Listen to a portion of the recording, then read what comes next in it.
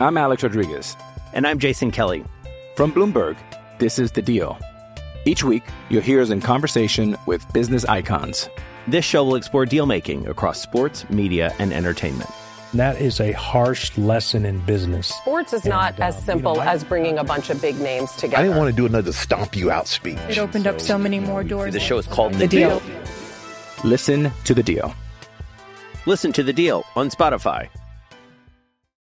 With threats to our nation waiting around every corner, adaptability is more important than ever. When conditions change without notice, quick strategic thinking is crucial. And with obstacles consistently impending, determination is essential in overcoming them. It's this willingness, decisiveness, and resilience that sets Marines apart. With our fighting spirit, we don't just fight battles, we win them. Marines are the constant our nation counts on to fight the unknown. And through adaptable problem solving, we do just that.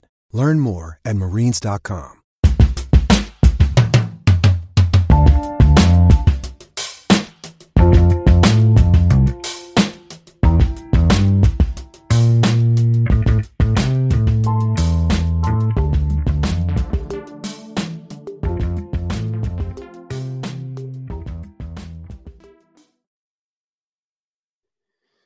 Welcome back to the Hawkeye Nation Mailbag Podcast. I am your host, Rob Howe, also the publisher of HawkeyeNation.com.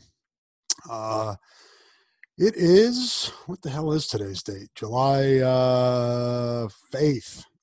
It's July 8th. Days and dates don't mean as much this year as they have in the past, and hopefully will in the future. It's about 2:15 p.m. Central Time here in Iowa City. Appreciate you guys asking questions and tuning into the podcast. Not a ton of questions this week, but some good questions. I took last week off. I'm finding now without live sports, there are fewer questions, and a lot of the questions become repetitive because we're kind of caught in this cycle here of the Iowa football investigation, and also what could happen with the COVID-19 pandemic and its impact on the college sports seasons this fall and perhaps into the winter and spring. So those are the most popular topics right now without any live sports. And the Iowa football program is due back next Monday, July the 13th. I guess it wouldn't be next or this coming, however you want to frame it, but July 13th, they'll begin the next phase. And these are, I guess for lack of a better term, mandatory workouts, whereas in June they were voluntary. So they'll go in phases from July 13th to July 24th, I believe, and then camp opening on August 7th.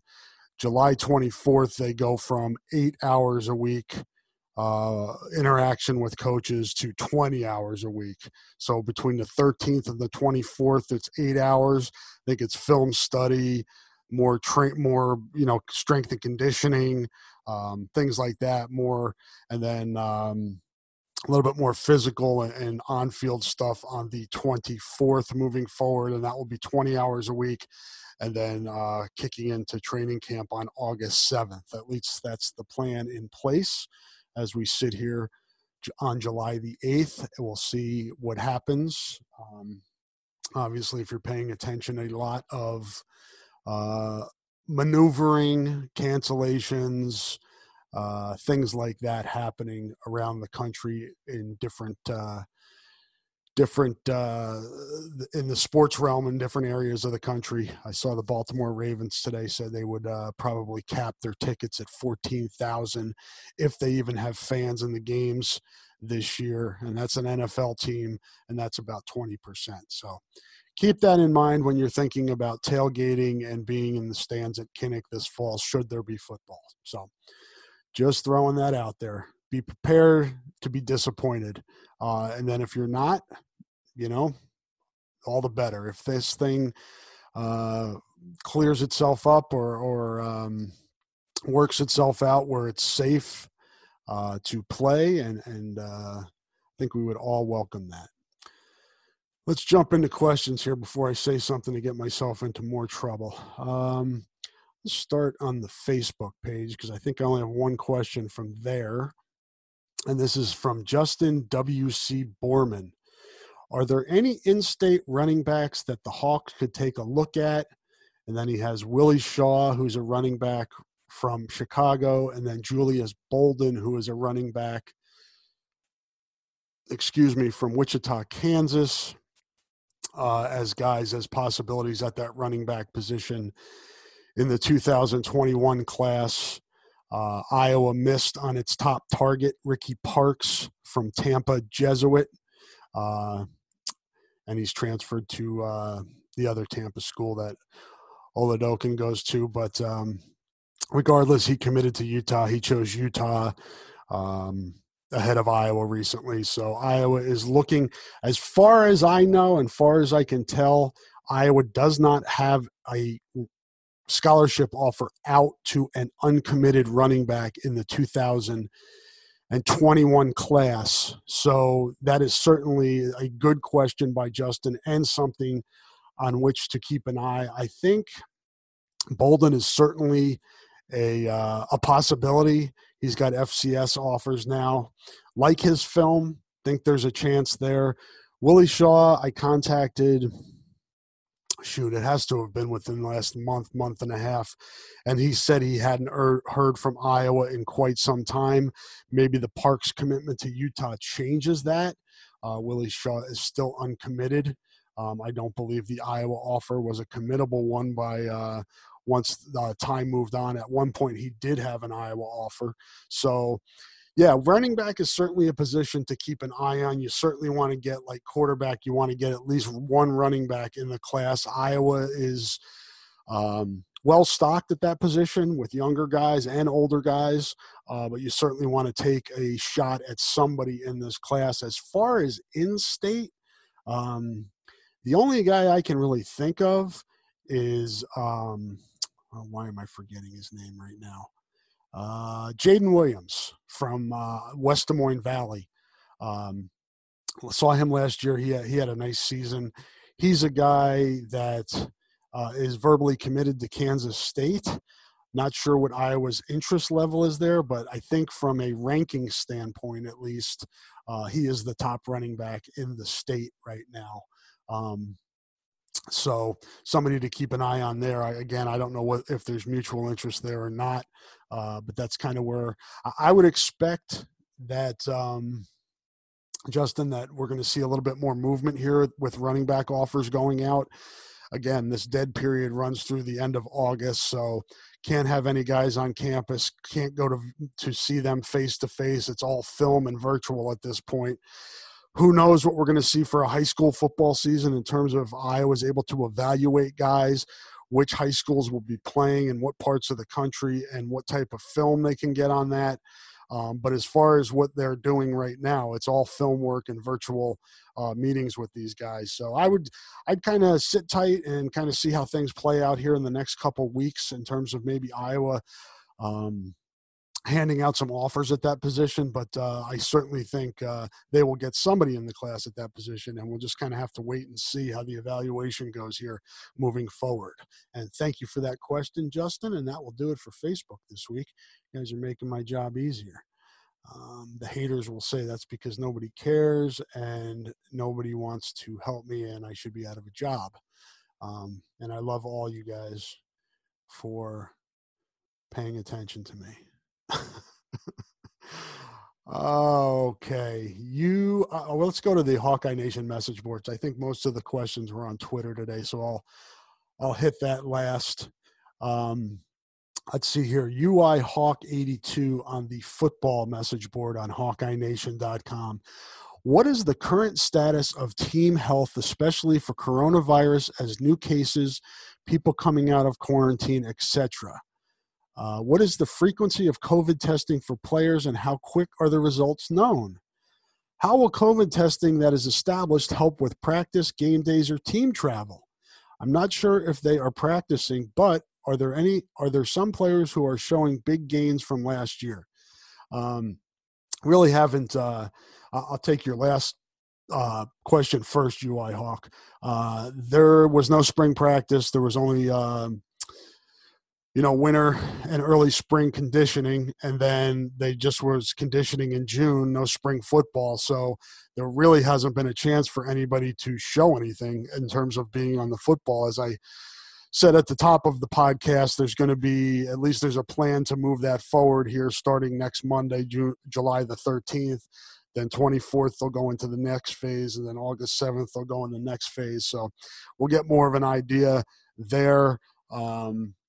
What guys maybe are making some advancements. It'll be interesting to see because the coaches haven't had access to these players since bowl prep back in December. So you're going to talk, by the time they get back to them, you're talking about, 8 months, almost 8 months of, not being able to work with them from a football standpoint. So will be interesting to see what guys have been able to do on their own and how that translates into putting themselves in position for playing time moving forward here. But in terms of your COVID questions, what we get and what we hand out to you guys and what we pass along to you guys from the University of Iowa press releases, we get really no specifics. Every Monday we get reports on the number of tests that are given, and then the number of positive and negative tests, the overall number of tests, but we don't have an idea if those are players,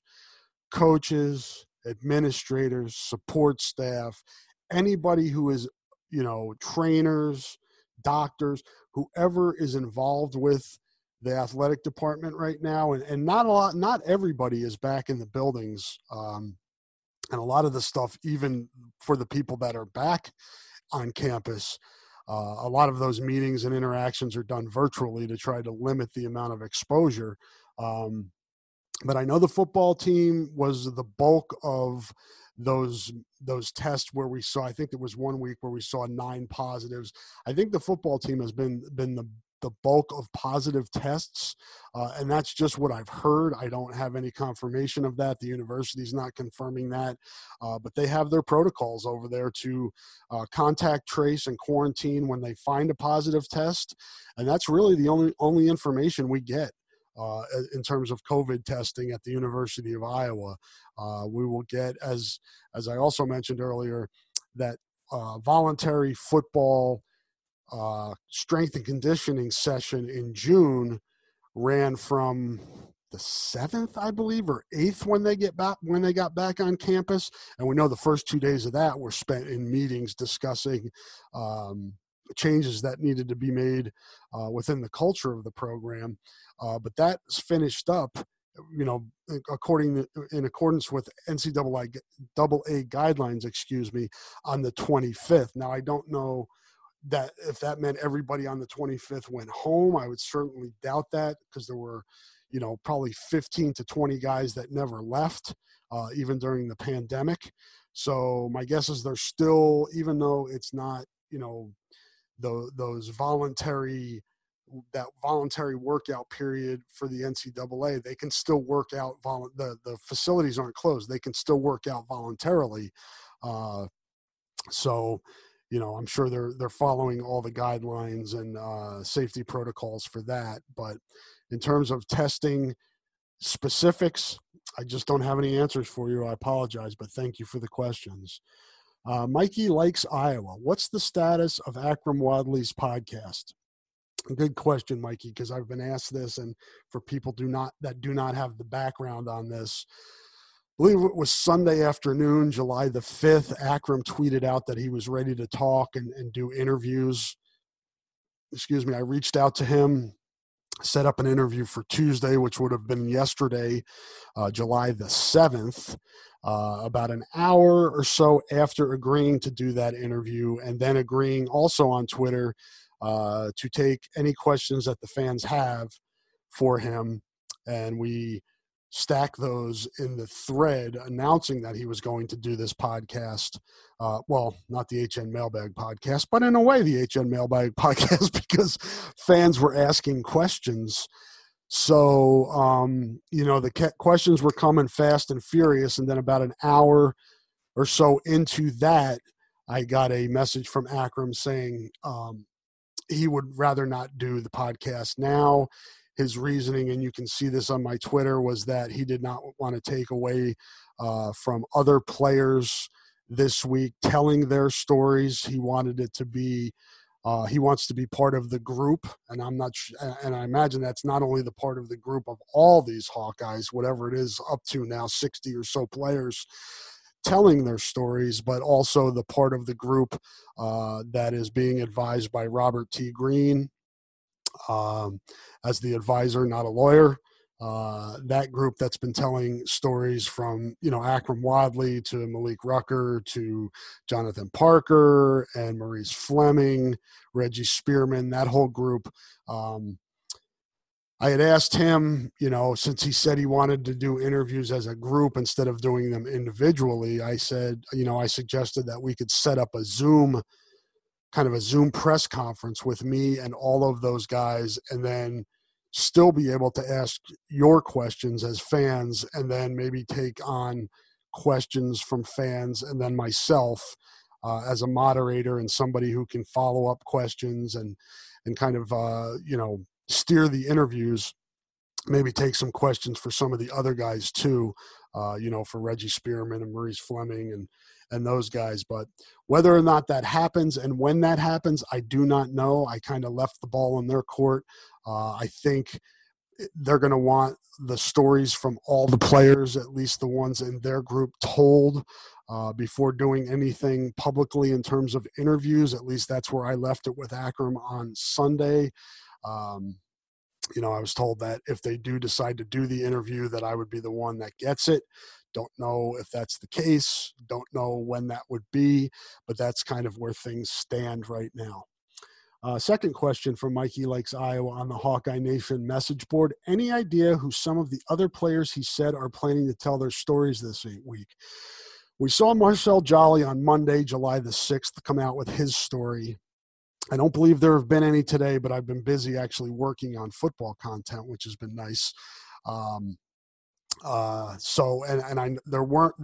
was not a story yesterday on Tuesday, July the 7th. I haven't seen anything today, Wednesday, July the 8th, from that group or anywhere else yet. But I have not been on social media a ton today or been looking for that stuff, but we'll do that later today and tonight just to kind of do an overview to make sure I didn't miss anything.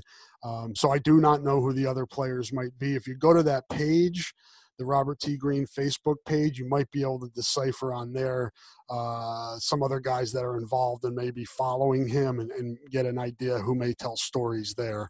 But I do not have any names for you. I apologize. You don't need to tell us who, but did AY give you any names off the record?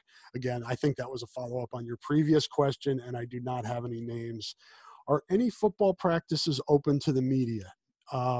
As a rule, no. We get into I'm trying to think, just going from the calendar year. We'll start with January. We don't get anything until the spring, and we are allowed in, I believe, once, maybe twice, maybe for a practice. Definitely at least once for the spring game, scrimmage, practice, open practice, whatever the case may be in a given year. We get into that, and then we get in for Kids Day in August, and that's pretty much it. 2 to 3 times, and then sometimes we get a little bit of peek in during the bowl season. Sometimes more extended than others, sometimes just a sneak peek, but the amount of access we get to Iowa football practice is extremely limited. But it was that way when Hayden was here too. It's been that way at Iowa for a while, and is really more the rule than the exception pretty much on a national basis when it comes to the Power 5 level schools. Not a lot of access allowed, and a lot of it's dependent, I believe, on the market and how much the school needs that exposure. Iowa is kind of a self-contained only game in town, so to speak. So letting the media in is not something that I think would benefit them, which is one of the reasons why they don't do it. Let's see here. And then Mikey likes Iowa's last question. Any update on Iowa's private investigation? Is there any timeline they've mentioned? The only timeline we received, Mikey, was the original timeline, which was given during a June 15th press conference with athletic director Gary Barta, who said now, and has been repeated constantly as we wait for this report to come back, the investigation from Husch Blackwell, the law firm hired by Iowa, law firm in Kansas City, to do this external investigation of the football program. Gary Barta said on June 15th that it would be weeks, not months. Well, we're coming up on a month since they started the investigation, so we're still in weeks, and we haven't hit 2 months yet. I guess that would be technically months. I would not expect anything this week, possibly next week, but one of the hurdles to clear here, excuse me, I shouldn't have eaten those pickles for lunch. Sorry. People probably didn't need to hear that. There are more stories coming out, as we've talked about. So as more stories come out, Adrian Claiborne over the weekend, LeBron Daniel, Marshall Jolly that we talked about, there are more potential players to interview. And as we said on Monday's podcast, the HN podcast that I do with Andrew Downs on mostly on Mondays, or this week it was Tuesday, yesterday the 7th. You want this investigation to be as thorough as possible. I know people want it to be over so they can turn the page and move forward and get some closure here. But the most important thing is to interview as many players telling their stories that want to be interviewed, because you do not want to leave stones unturned here, have a report come back, and then have a player say, hey, or players say, hey, nobody talked to us. Nobody wanted to hear our story. That you have to be careful that you're going to do a thorough report and close the door as much as possible. You can't do anything about stories that come out after you file the report if you're Husch Blackwell, but you do not want to leave particular players that are, especially ones that are giving specific stories and levying specific allegations about current members of the Iowa coaching staff. That needs to be looked into, in my opinion. Otherwise, you're just opening yourself up for criticism, and people are already looking at you saying, all right, how, and I think I may have this question in the Twitter question, so I'll maybe leave it to that before, but you've got a law firm that Iowa hired that's being paid for Iowa, so that's already going to raise an eyebrow. If you don't investigate and talk to and interview as many players as possible, particularly, as I said, the ones with specific allegations, that is not a good look in my book. Thank you for the question, Mikey likes Iowa. So that'll do it on the Hawkeye Nation football message board. Let's switch over to basketball. Hawkeye has gone wild. What do you think Iowa will get in 2021? Seems to be quiet with the virus going. It could hurt this year. Yeah, I mean, I don't think any recruiting is being helped by this dead period created by the pandemic, and certainly for Iowa basketball as well as football, not having AAU to go out to high school tournaments in June and being able to evaluate. There's been a limited amount of evaluation via some small competitions that the basketball teams are having, virtually, where coaches can watch, but not the same thing. I had another question on this on Twitter as well. Hawkeye's gone wild. Let me find that so I can combine your two questions on Hawkeye basketball. And it's Justin Meyer on Twitter.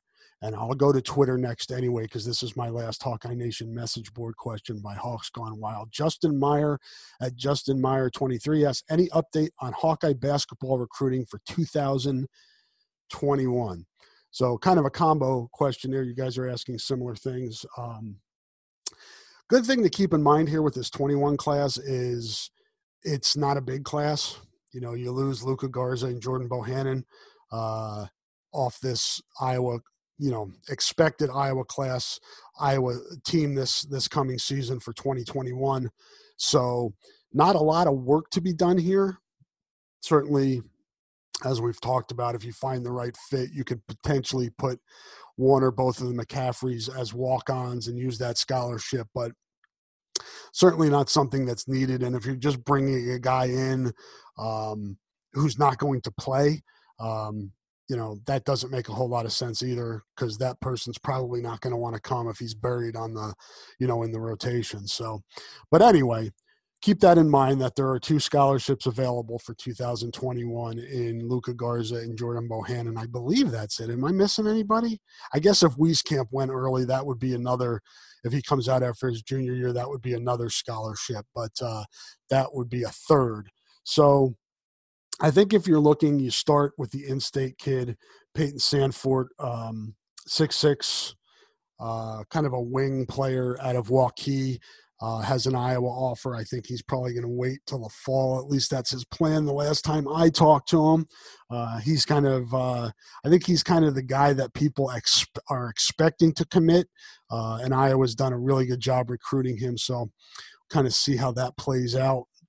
Then the other 3 guys that I would keep an eye on, Trey James just got offered within the last week. He's a big man, formerly committed to Wake Forest, 6'10", 220 out of Kentucky.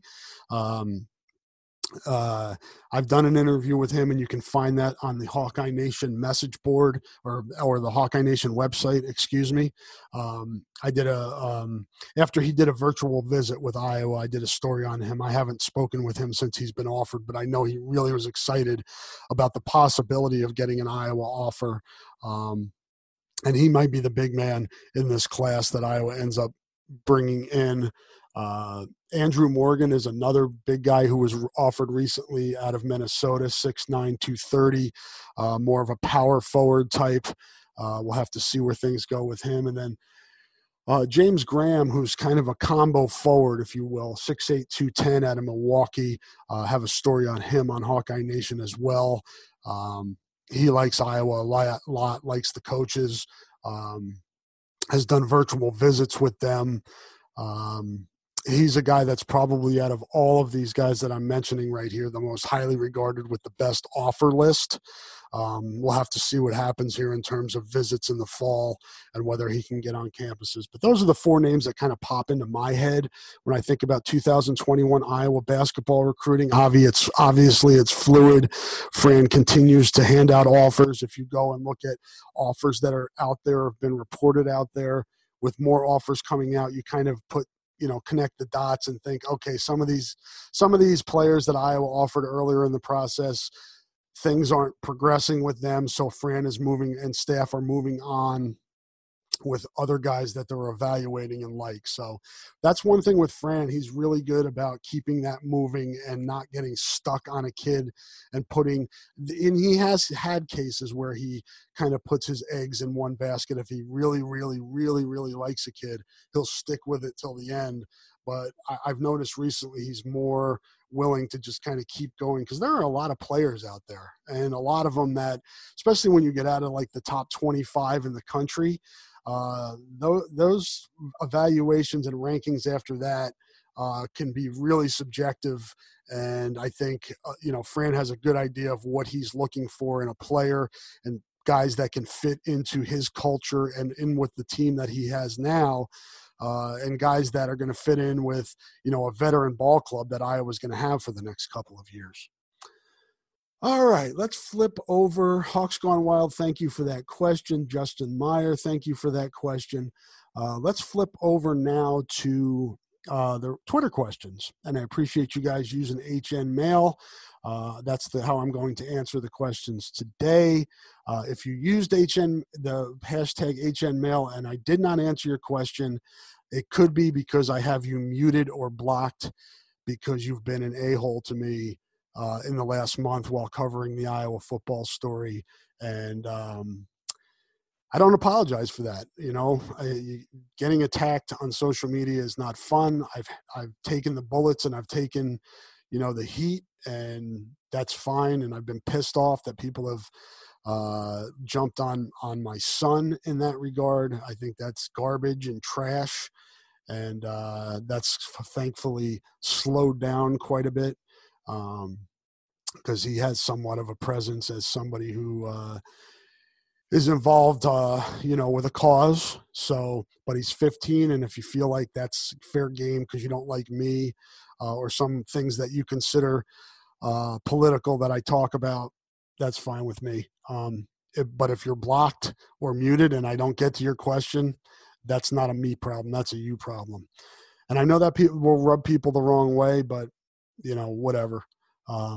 I'm doing my job to the best of my ability, and I appreciate the support that I've gotten out there from people, and even people that disagree with me or don't like me. As long as you're respectful and ask me a question in a respectful way without name calling or just being nasty, I'll interact with you. That's not a problem. It's the people that just decide to, tell me to suck a bag of, male organs, or just flat out mean. No time for you at all. But anyway, I'm not going to bog the podcast down with that. I will move on to more questions from the HN Mail hashtag on Twitter. Kyle Bolin asks, who are your predictions for offensive and defensive breakout players? I'm going to go with IKM and Julius Brents. IKM is Ivory Kelly Martin. That's an interesting choice, Kyle, because at least as it looks now, or at least based on what we saw last season, he's the third back behind Tyler Goodson and Mekhi Sargent. So if he were to break out, that would be a great story. And I wouldn't put it past him. We all remember that he was number one on the depth chart before injuries hit him his freshman season. I think it was his freshman season or true sophomore season. I get the years mixed up, but earlier on in his career, he's had to deal with injuries, and I think that's held him back. I've always liked him as a player. I'm Alex Rodriguez. And I'm Jason Kelly. From Bloomberg, this is The Deal. Each week, you'll hear us in conversation with business icons. This show will explore deal-making across sports, media, and entertainment. That is a harsh lesson in business. Sports is not as simple as bringing a bunch of big names together. I didn't want to do another stomp you out speech. It opened up so many more doors. The show is called The Deal. Listen to The Deal. Listen to The Deal on Spotify. You're putting a breakout player. Breakout player is always tough because is it somebody who's played or somebody who's not really played? I'm going to go with Mark Kallenberger. I really like what he kind of showed what he showed in the Holiday Bowl and towards the end of last season when he moved inside. Always been really high on Mark. It's taken him a little while to develop. But I really think these last two seasons at Iowa, he's gonna blossom and perhaps turn into a player that has a career on Sundays. I think that highly of Mark as an athlete, as a kid, and as a football player. And I really think he's a guy that's going to take a big step forward on this offensive line this year. You look at Alaric Jackson and Linderbaum being your anchors. Coy Cronk, with that experience in Indiana, can come in and either play that right tackle that Tristan Wirfs left vacated. Maybe Kallenberger, shows up at right tackle and Cronk moves inside. And then you got Kyler Schott, who's got experience, and Cole Banwart.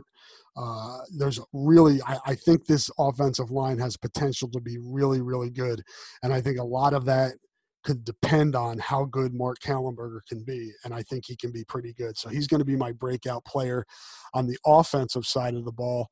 On the defensive side of the ball, that's a good question. Shoot. There's just can I go with Dane Belton? I know he started about half the games last year, but he's really the guy that I think could take that next. His time was spent at Cash last year, and I thought he solidified that position. where during the first half of the season, Iowa struggled to identify somebody that could play there. Dane was dinged up in his true freshman season and really took to the Northwestern game before he got his feet under him. But I think he's a guy that could end up being at the strong safety spot, although I think Kevon Merriweather could also end up there. But I also think he could really take the next step at that cash spot and make Iowa's defense that much more versatile. So I'm going to go with Dane Belton on defense. Mark Kallenberger and Dane Belton. Thank you for that question, Kyle. I appreciate it. Let's go to Joe Williams. Who do you see as the top three targets Iowa football has remaining on their board that they have a realistic shot at? Fidone seems to be out of the picture. I would agree with that, Joe, and I'm not sure, how recently he's been in the picture. I think the Iowa coaches were hoping that they could maybe knock Nebraska out of that high standing with him, but I'm just not sure that Iowa's been able to do that, and seems like Iowa's kind of moved on with some other tight end offers in that class.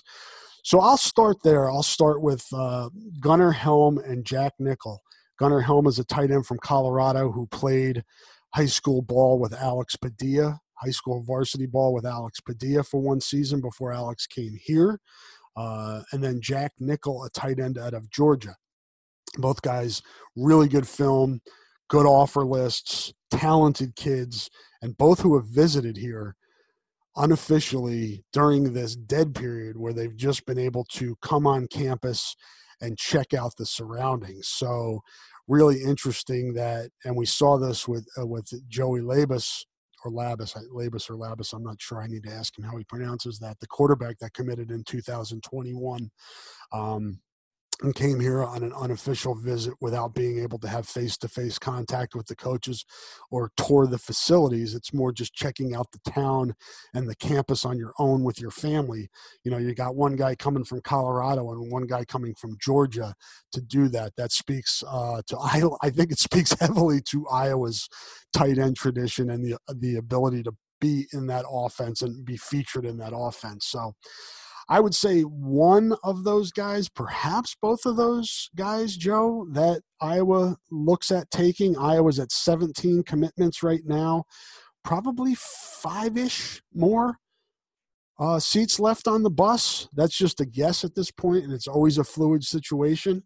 Skylar Bell, the wide receiver out of Connecticut, who was a high school teammates with Deontay Vines, who just got here last month as a member of the 2020 recruiting class, is another guy that I would say is high on Iowa's board, and somebody, even though there's good receivers in this class, the three receivers they've taken so far in Arlen Bruce, Keegan Johnson, and Brody Brecht, I think Iowa would gladly take that fourth receiver, because some of the guys in that position, at that position now in the current roster, are starting to get older. You're going to lose Brandon Smith and Amir Smith-Marset off of this year's team next year. So I think Iowa's looking to replenish that receiver position. They've done so with the three guys that they've secured so far. And then I think Skylar Bell would be really, really nice icing on the cake for that wide receiver class. And then similarly, really strong offensive line class so far.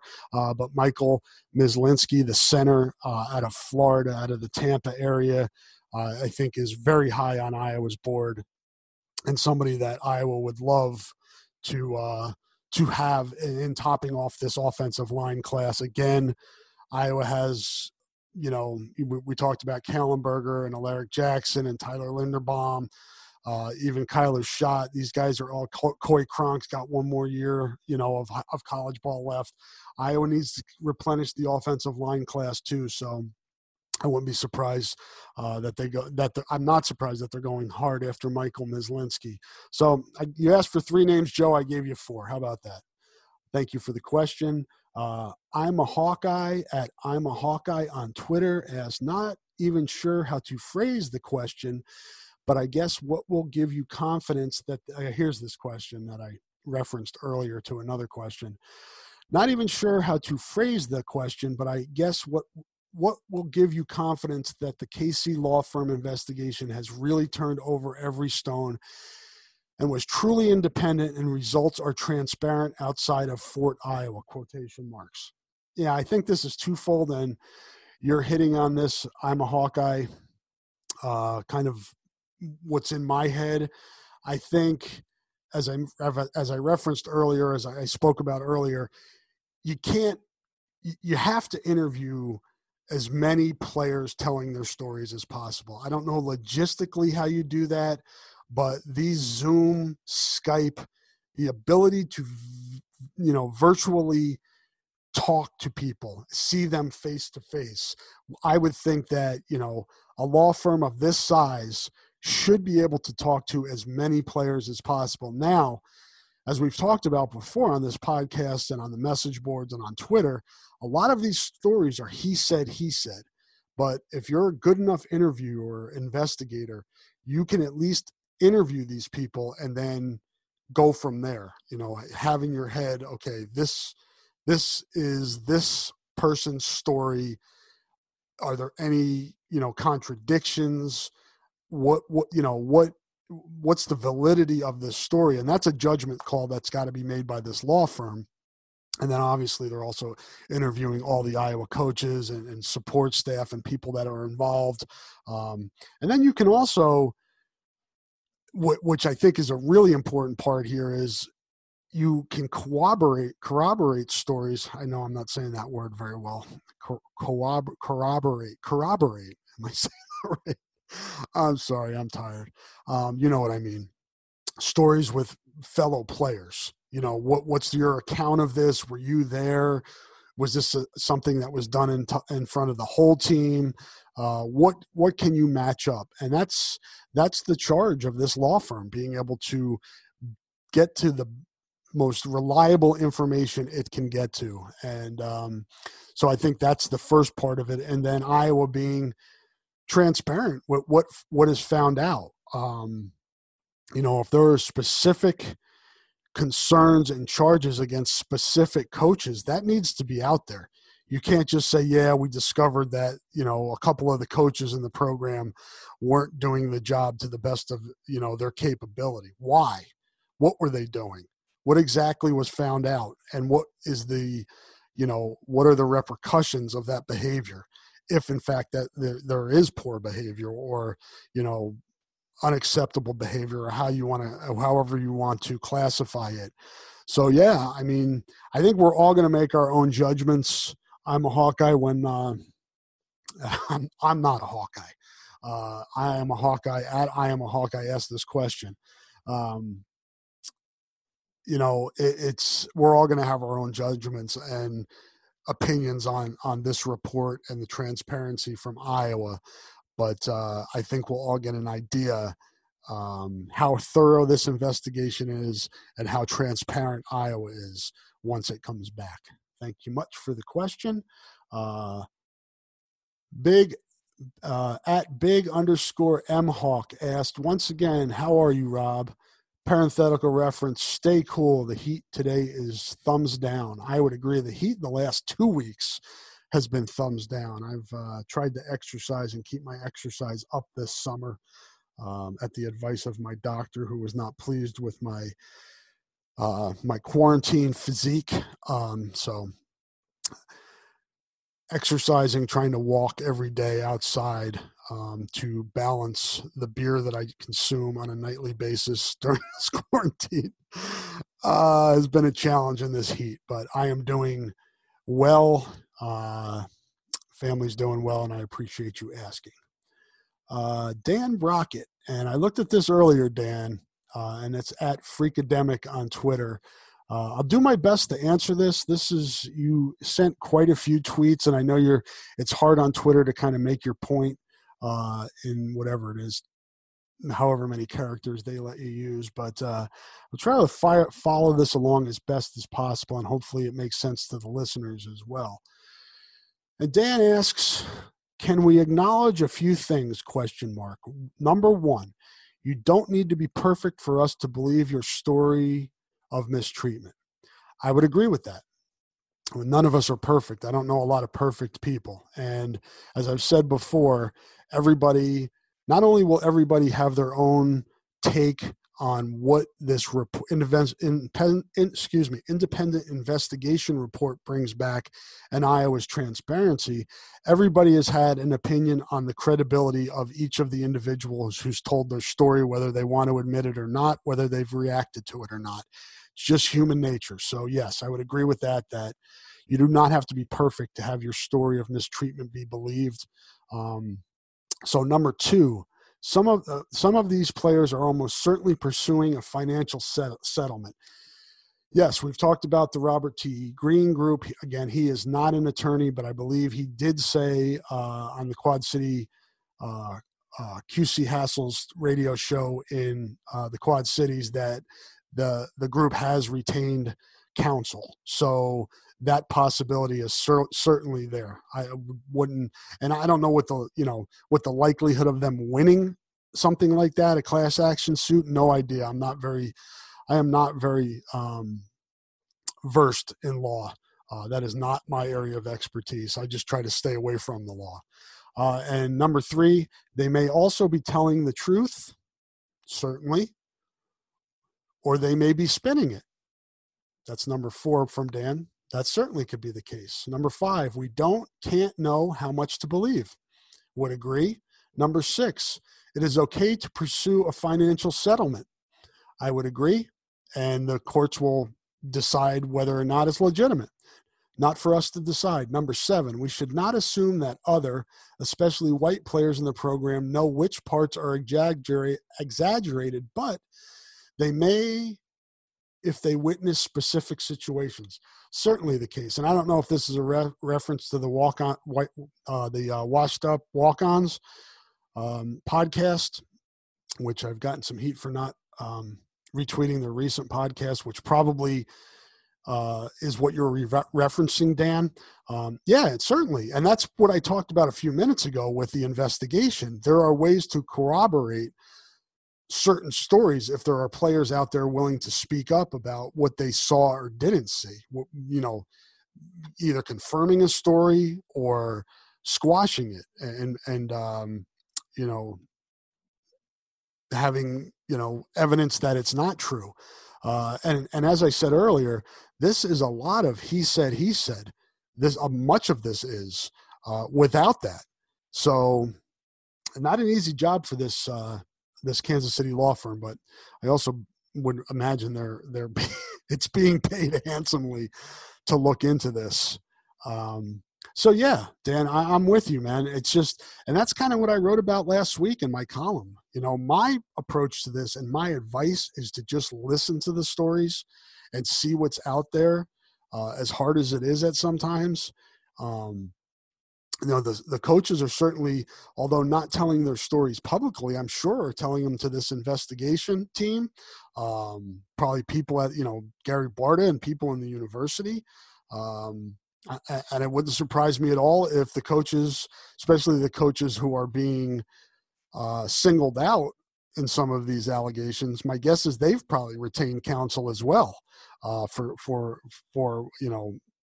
potential lawsuits. So, yeah, I'm not dismissing people because they're represented by a guy that other people find not credible or not, doing the group any favors in Robert T. Green. I don't think that just completely cancels out the stories being told by players that he's representing or and it, logistically, we don't know. We can't know. And in many cases, we may not know. I may never know. But obviously, at the root of this, Iowa got rid of a longtime, well-respected strength coach because it acknowledged that there were problems and issues and change that needed to be made.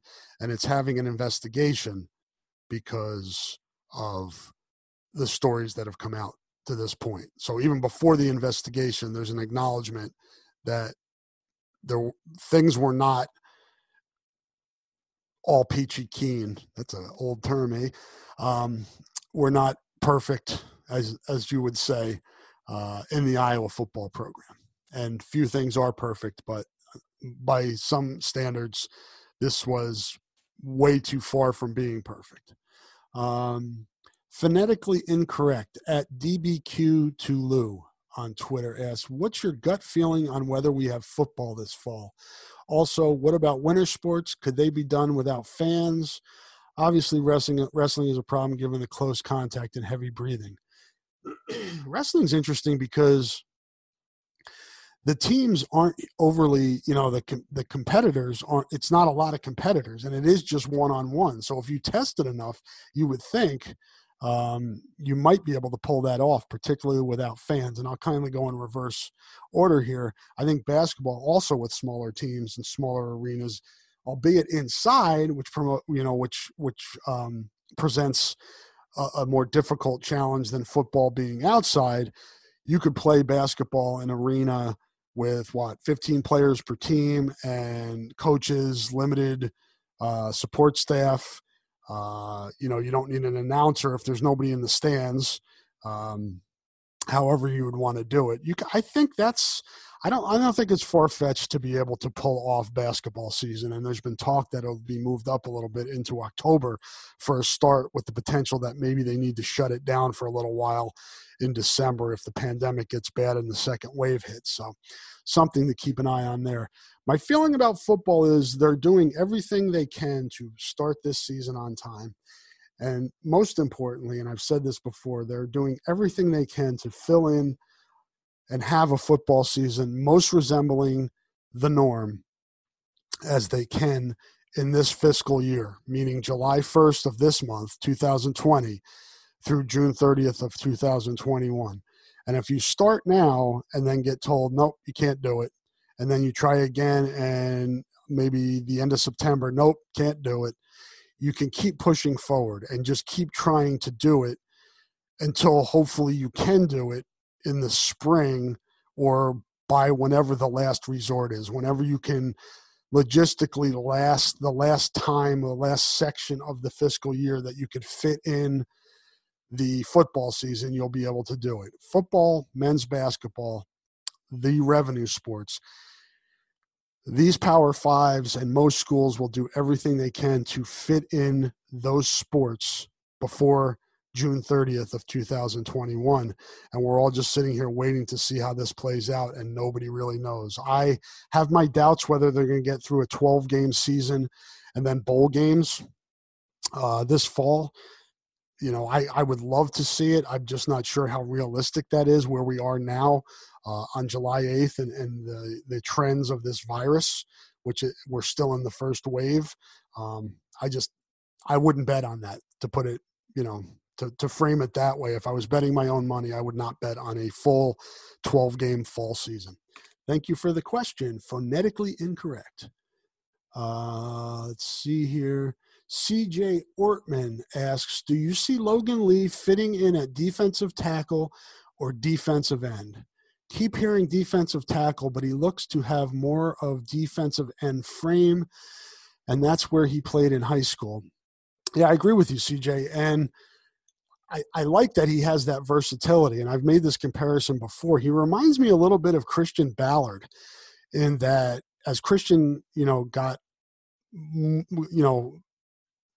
got more advanced in his career and more skilled and was tutored more, he was a guy that you could play inside or out. Colin Cole was the same, not particularly the same body size as a Logan Lee.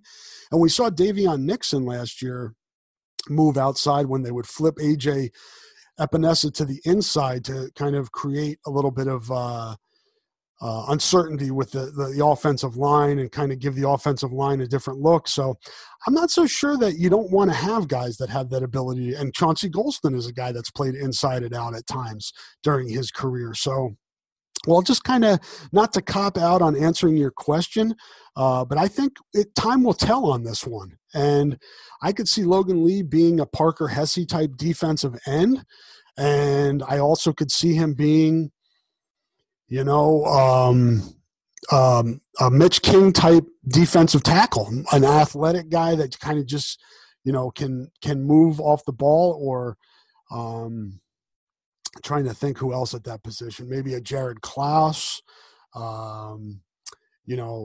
Carl Davis, Jaleel Johnson, guys that could really move, but he's a little bit smaller than some of those guys, just from a weight perspective. But I think getting athleticism at defensive tackle is a good move, and I would not be surprised at that if that's where he ultimately ends up. But I like the idea of having somebody that can be versatile and play both. And I think Logan Lee is a very smart kid and a very athletic kid who might be able to pull that off a la, Colin Cole and Christian Ballard. And I believe that might be it. Nope. DC Hawk checks in at DC_Hawk6. How many allegations do you that have been – all right, that doesn't make sense completely how it's worded, but I think you're asking how many allegations have been brought against Brian Ferentz. I have not counted. I would say with relative confidence that beyond Chris Doyle, he's been the assistant coach named most often, specifically by players who are alleging mistreatment, whether it be racism, bullying, however you want to frame it, against the Iowa coaching staff. DC, Brian Ferentz is certainly second. I may go back and try to go through some of these claims and see more just who was named specifically, because there were quite a few allegations that were just overarching general Iowa needs change in the football culture, particularly from an equity as it pertains to black players compared to white players. There were just some generalizations there, and that seemed to be the constant theme. But then beyond that, there are specific allegations against coaches. So I don't know DC Hawk specifically the number, but I can tell you that, I'm pretty confident in saying that Brian Ferentz is the most named assistant coach in these allegations after Chris Doyle. Looks like Dan Brockett checked back in. Also, Dan Brockett at Freakademic. Also, when we're talking about whether universities will have in-person classes and the implications of that for sports, the ICE has stated that international students attending university that go online can remain in the U.S. This has budget implications. Not sure Dan has a question here. I think he's just making a statement. But I would agree with your statement, Dan. I think, and I saw today that I believe it was Harvard and MIT filed a lawsuit against ICE to block this move. And the move, for those that don't know, is not allow or sending home foreign students whose universities and colleges have gone completely online this fall. And that falls in line with the push from the government to make sure there are in-person classes for both colleges and for high schools and other students, secondary education, elementary schools, what have you. There's a push from the government to have in-person classes. And I think this was maybe a pushback from the government on if schools do decide to go to only online classes, a way to force the universities' hands, if they decide to do that, is to take away their international students, which most of us who know anything about this stuff knows how important international students are to United States universities and colleges. So I can't see that one holding, Dan, but we'll just kind of have to see what happens. And if you don't think this impacts Iowa, it does. Tory Taylor, the punter from Australia, is dealing with trying to get over here and getting clearance to get over here right now, and he would fall under this should Iowa go to all online classes. Iowa is not doing that yet, but if Iowa were to do that, there's a possibility that he would be sent home. And then the same with Josh Ogundele for the basketball team, who's from London. And he actually tweeted out concern about this on Tuesday, July the 7th, when he first heard about it, whether or not he would be sent back should this ruling hold. So it's definitely something to keep an eye on, and certainly something that could impact Iowa athletics depending on where we go from here. But where we're going from here right now is to end this podcast because I am out of questions. I appreciate the questions from you guys as always. Glad to keep this podcast going, get positive feedback for it. And enjoy the questions, and I enjoy you guys reaching out and asking them. So we can have this little exchange and this little interaction weekly. I'll see how kind of things go in the next week, whether or not I'll have this podcast next week, which would be July the 15th, or which is now tax day. Don't forget to file your taxes if you have not done so. Public service announcement.